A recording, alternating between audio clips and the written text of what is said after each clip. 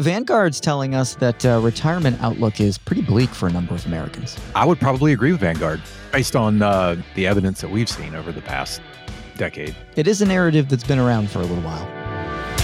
Over 56% of Americans don't feel like they're on track to retire comfortably. And it's no surprise. Retiring with confidence is not as simple as it used to be. That's why each week we talk about the many challenges of modern retirement and share some of the best strategies for overcoming each and every one. So that you can make sure you're putting your hard-earned savings towards the retirement of your dreams.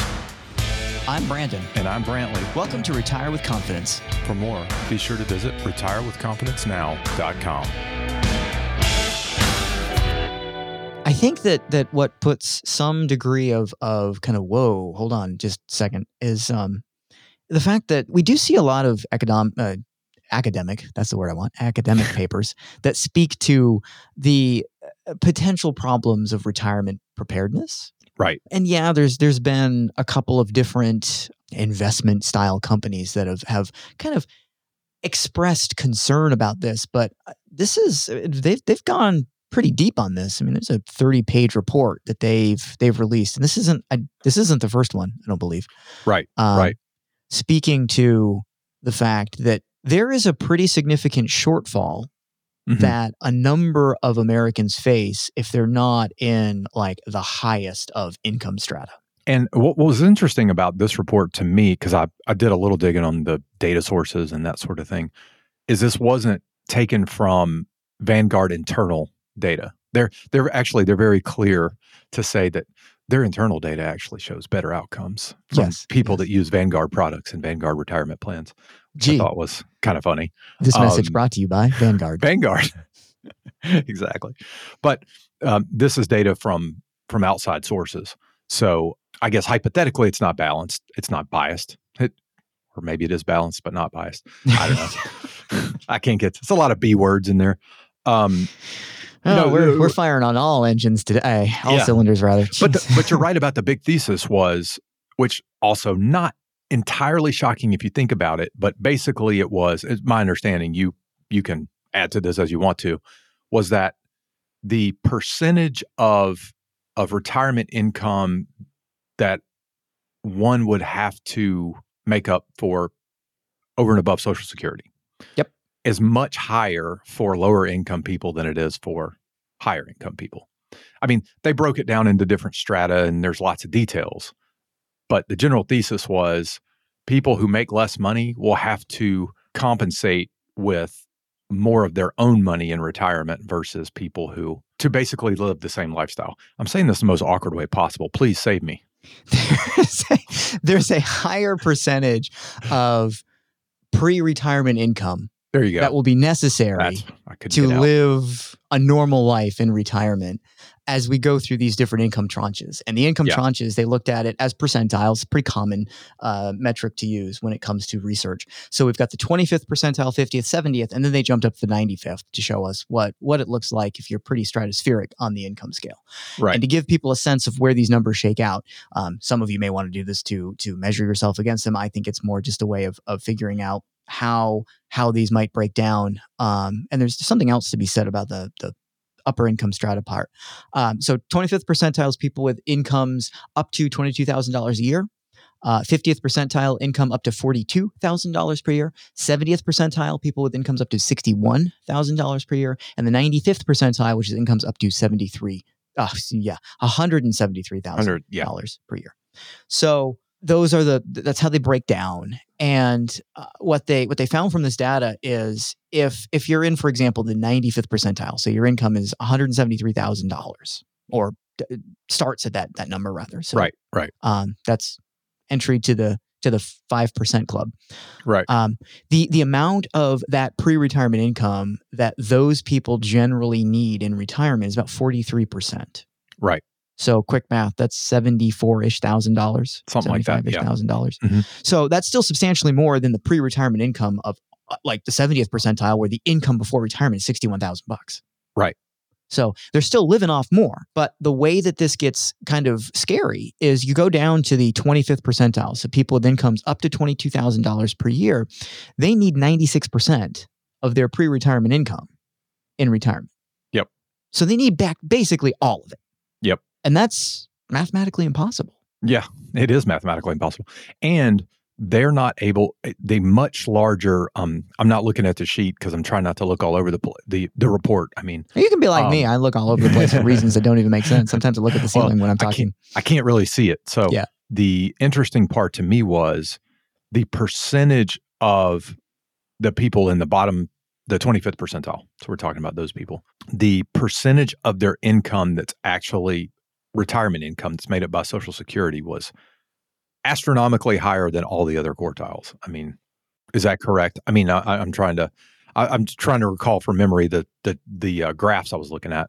Yeah. So the 25th percentile, the percentage of that income need is that has to be comprised of Social Security is 32%, 33% for the next up. So I mean, everybody in the bottom half of income attainment needs about a third of their income, or is relying on their retirement income.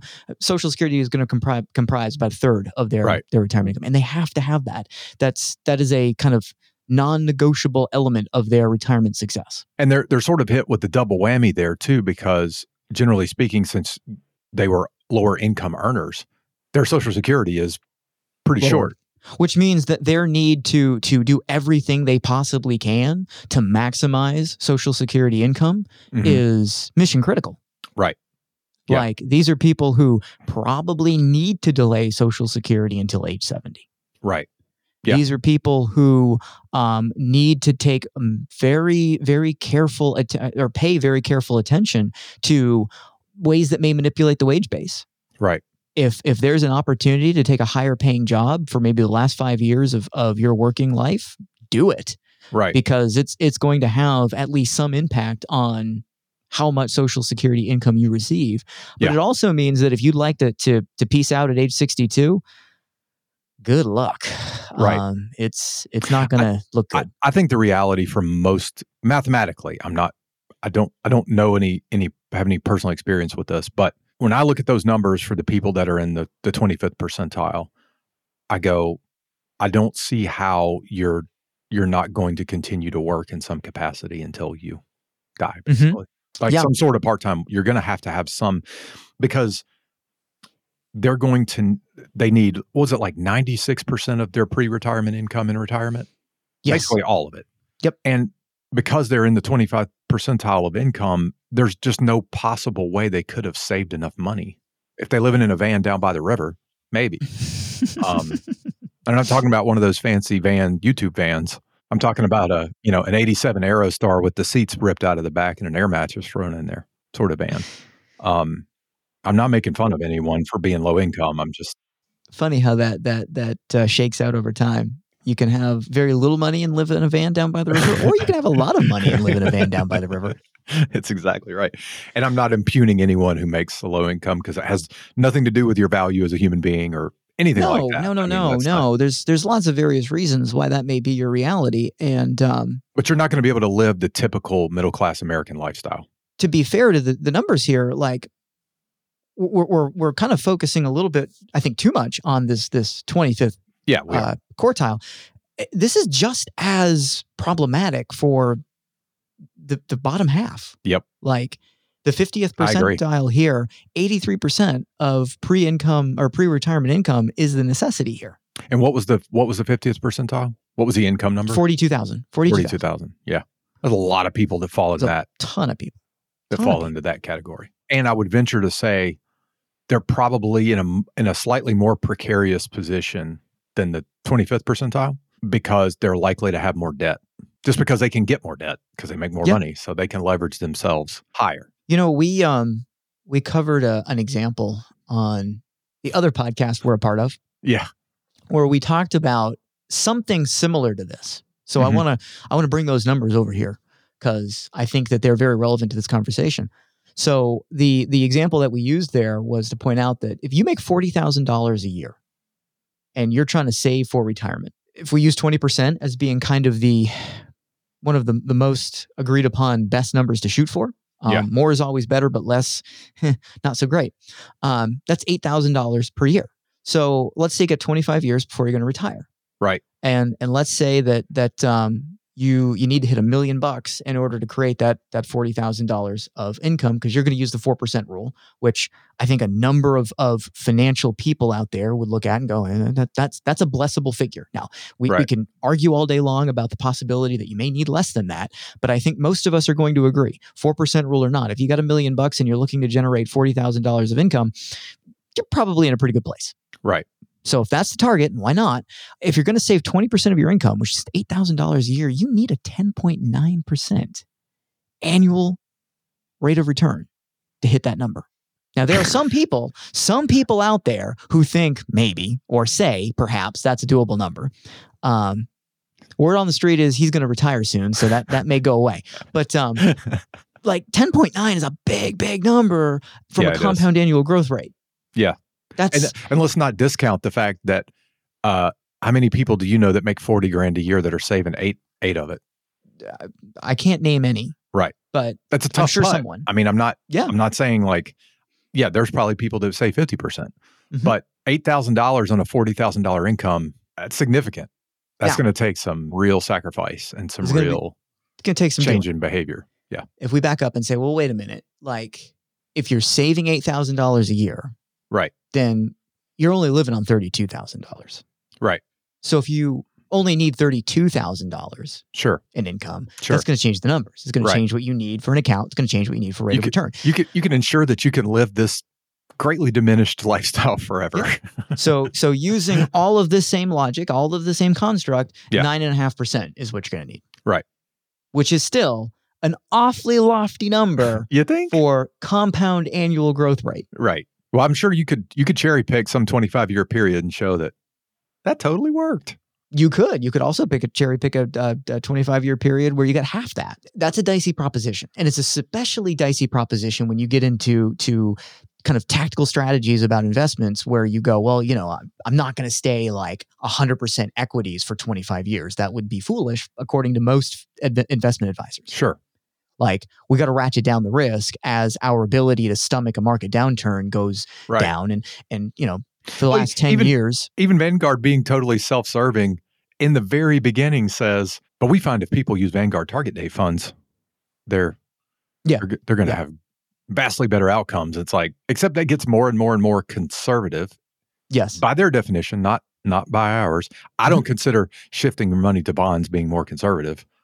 No. Necessarily. I mean, it can be, but it's not a rule. It may diminish the losses a little bit, but it also diminishes the gains by quite a bit. That's what we're seeing right now. So, in this data from Vanguard, okay, $32,000, $40,000, whatever it is, it's very hard to get to the amount of money saved to comfortably create that income. Right. If you are, as Vanguard put it in their report, self-financing your retirement. Yeah. So Social Security is going to play a role. Has to. Yeah. The point that Vanguard's making is we're not so sure that if you need, let's say, 96% of your pre-retirement income, and 34% of that is going to be comprised of Social Security, you're going to get there. Right. Because we don't know that the Social Security payment is going to be enough. And there's not much you can do to control that beyond try to make more money and increase your wage base in Social Security, or delay it to 70. I was going to say as long as possible, but after 70, it doesn't matter. Right. So these are things that you can do, and these are things that will move the needle to some degree, but the chances that you actually get there, it's not high. And we step up one quartile here, and the numbers are a little different, but they're very, very similar in terms of their overall magnitude. Mm-hmm. And so we're talking about half of the American populace is in this boat. Yep. And quite frankly, even as we step up to the 70th percentile, we're looking at a situation where 68% of pre-retirement earnings is what they're shooting for, and 28% of that is likely to be, or excuse me, 17% of that. I was looking at the wrong chart. 17% of that is likely to need to come from Social Security. Right. That one's much more highly probable to work out, and they'll hit that not because they're going to have much higher Social Security payments. Mm-hmm. They will have paid into Social. There's no magic. We should take that sidebar. There's no magic in how much income you get from Social Security. It has to do with how much you paid into Social Security, which has everything to do with how much money you made. So it's not Yep. It's not like a mysterious formula. How come somebody gets more than they do? Like, Yes. well, 15% of a higher number is a higher number. So Yes. that's Yes. how it works. Yes. But I would argue there's something underlying the, let's say, 70th percentile Sure. income percentile, Right. that is going to make the retirement prospects a little shakier, which is the fact that, in my mind, there's kind of this awful sort of black hole that people fall into in terms of income, where it used to be 100,000 was the number. I think it's probably more like 125, 150 these days. Yeah. But like, if you were stuck somewhere between, let's say, 50,000 and 150,000, life seems like it's better, but it can be quite miserable. Right. Because you have more money than 50% of the American working populace. Right. Or you make more money, let's say. Sure. But you're still kind of stuck in this world of you're trying to live a somewhat nicer life, enjoy things that life has to offer, but you don't have enough money yet. Yeah. To really kind of escape. We've mentioned it a time or 10 that the difference between 0 income and 25, or the difference between $25,000 of income a year to $50,000 is way, way, way more meaningful than going from 50 to 100, but is way, way, way less meaningful from going from 100 to 50, and then like 150 up to 200. It's like, what happened? Nothing. Right. The more you have in terms of income, the less impactful every more dollar becomes, because there's just a certain amount of fixed expense to life that everybody has, whether they make $25,000 or $500,000 a year. I don't notice a big difference in people who, I'll just throw random numbers, people who are making $500,000 a year and people that are making $2 million a year. Mm-hmm. It's not that the person who doesn't make who makes $2 million can't do more. Obviously they can. Right. They got more money. They can do all sorts of things. I mean, in terms of quality of life, there's no measurable difference there. No. Holding things like cost of living pretty even. There's just no difference. Yeah. In that sense. They live fairly similar lifestyles. Now, Vanguard did note that there are some things that may come into this equation that are perhaps exogenous to a traditional model. Mm-hmm. Home equity was a big one. So yeah, I thought that was an interesting one, by the way, but go ahead. It's going to play a much, much larger role. Yeah. In saving the retirement lives of lower income individuals than higher income individuals in most cases. Most likely because those lower income individuals are much more likely to use that as a source of retirement income than higher income individuals. Do you believe that? I mean, well, I saw it posited there, but I'm like, okay, but how? It almost seems like there's a U-shaped curve here to this. Yeah. Where the lower income folks are going to use it more. Middle of this distribution, less so. But as we go up higher in income, we see more potential use of it. And that pans out with lots of things that we know. I mean, for those in the know, things like reverse mortgages were first a tool of the very wealthy. Right. Like people who owned large, highly appreciated, valuable houses had a tendency to pledge them as collateral and extract the value from them to do whatever they wanted to. Right. That was absolutely something that was a rich man's game for a number of years. Right. And then the lending industry kind of figured out we could bring this to more everyday people and make money doing it. And so they did. And it definitely became a tool that lesser income people kind of relied on because probably the singular most valuable asset they held was their house. Yeah. We wouldn't argue that it was worth lots and lots and lots of money, but it was an asset that they had, and it probably outsized their other assets. Sure. So this was a place that they could go to when they needed money. Right. And a lot of them needed money. Yeah. I will say that, reverse mortgages are still a thing, obviously. In my personal experience, the uptake, the number of people who are interested versus the number of people who do are like 0.1%. So it's a good academic idea. It may mathematically make sense for a lot of people. Most people won't do it. They just won't do it. And the problem I have with including home equity here for the lower income people, not the higher income people can do a lot of things that everyone else can't do, is they still got to live somewhere. So aside from a reverse mortgage, which in most cases, in my experience, the cases I've actually looked at, gotten proposals for people who were interested, et cetera, it was such a small amount of money because it's not like they're going to give you 100% of the market value. There's a discount applied immediately. And then there's a bunch of other factors that come into play, and so an extra $75,000 or $100,000 is over the span of a retirement that buys you like a couple years. Yeah, it's not a meaningful enough. That's my point. Amount of money. Yeah, because typically people who have lower incomes also have lower value properties. Because turns out if you make $22,000 a year, you're probably not living in a $2 million. I'm doesn't just saying, generally happen. I mean, happen. I'm just following logic here that's outside of these academic studies because you and I live in the real world. We don't. Mm-hmm. We're not academics. Right. We just pretend to be on YouTube. We're YouTube academics. The idea that people may tap that equity source is somebody's going to do it, but whether or not people do it en masse is suspect. Not going to happen. And I just don't think it'd be that impactful even if they do. There's some other data from Vanguard here that looks at how all of this breaks down by generational cohort. Yeah. So baby boomers, Gen X, millennials. Yeah. And what we discover is only the people who fall in the 95th percentile, so this $173,000 of income or more, are people who are right on target to be just fine. Everyone else? It's very profound, Brandon. I hadn't brought up the age strata that they did because I read through it and deciphered that there was just extraneous information. It didn't really. I think one of the insightful components here is the fact that doesn't matter which generation you fall into. Mm-hmm.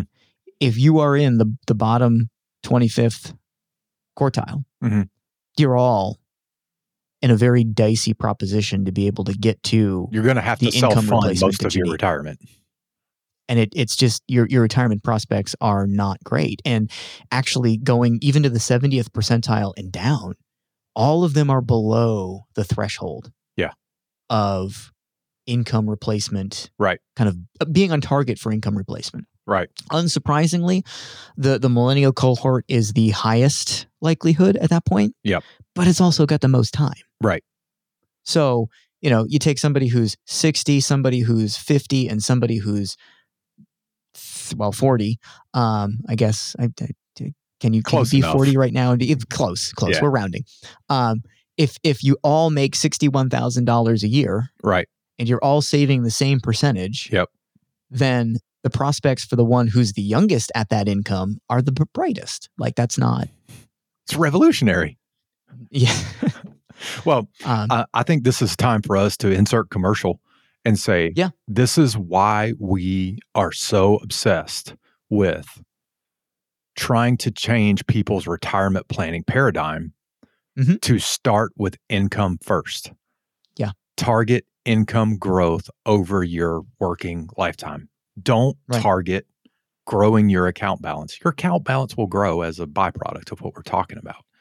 But, and I'm not talking about, I'm talking about, generally speaking, your account balance is basically everything you have. That's what I mean by that. So start with the end in mind, and the end is income. And this tells us that the vast majority of people out there are not going to have enough retirement income. So thus their retirement probably either will never happen or it will happen at a much, much later date.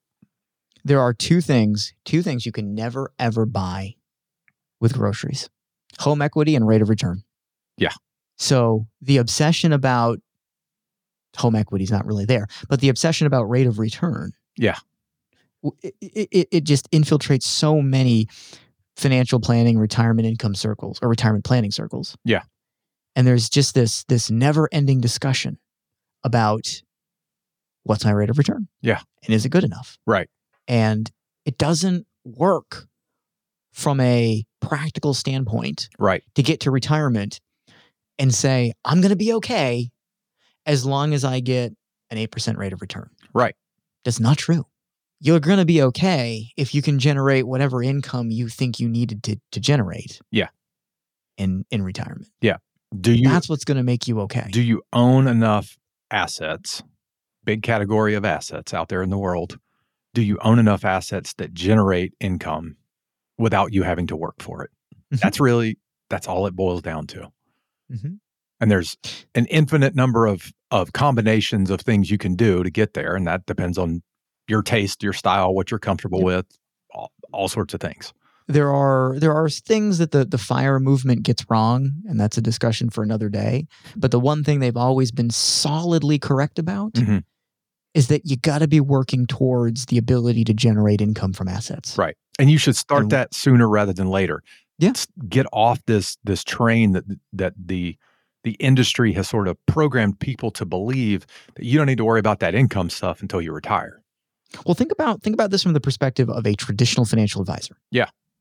So if I wanted to prospect you as a client for me as a financial advisor, and I want to grow your wealth and make you more prepared for retirement, how do I get paid? I get paid based on a percentage deducted from your account balance. Right.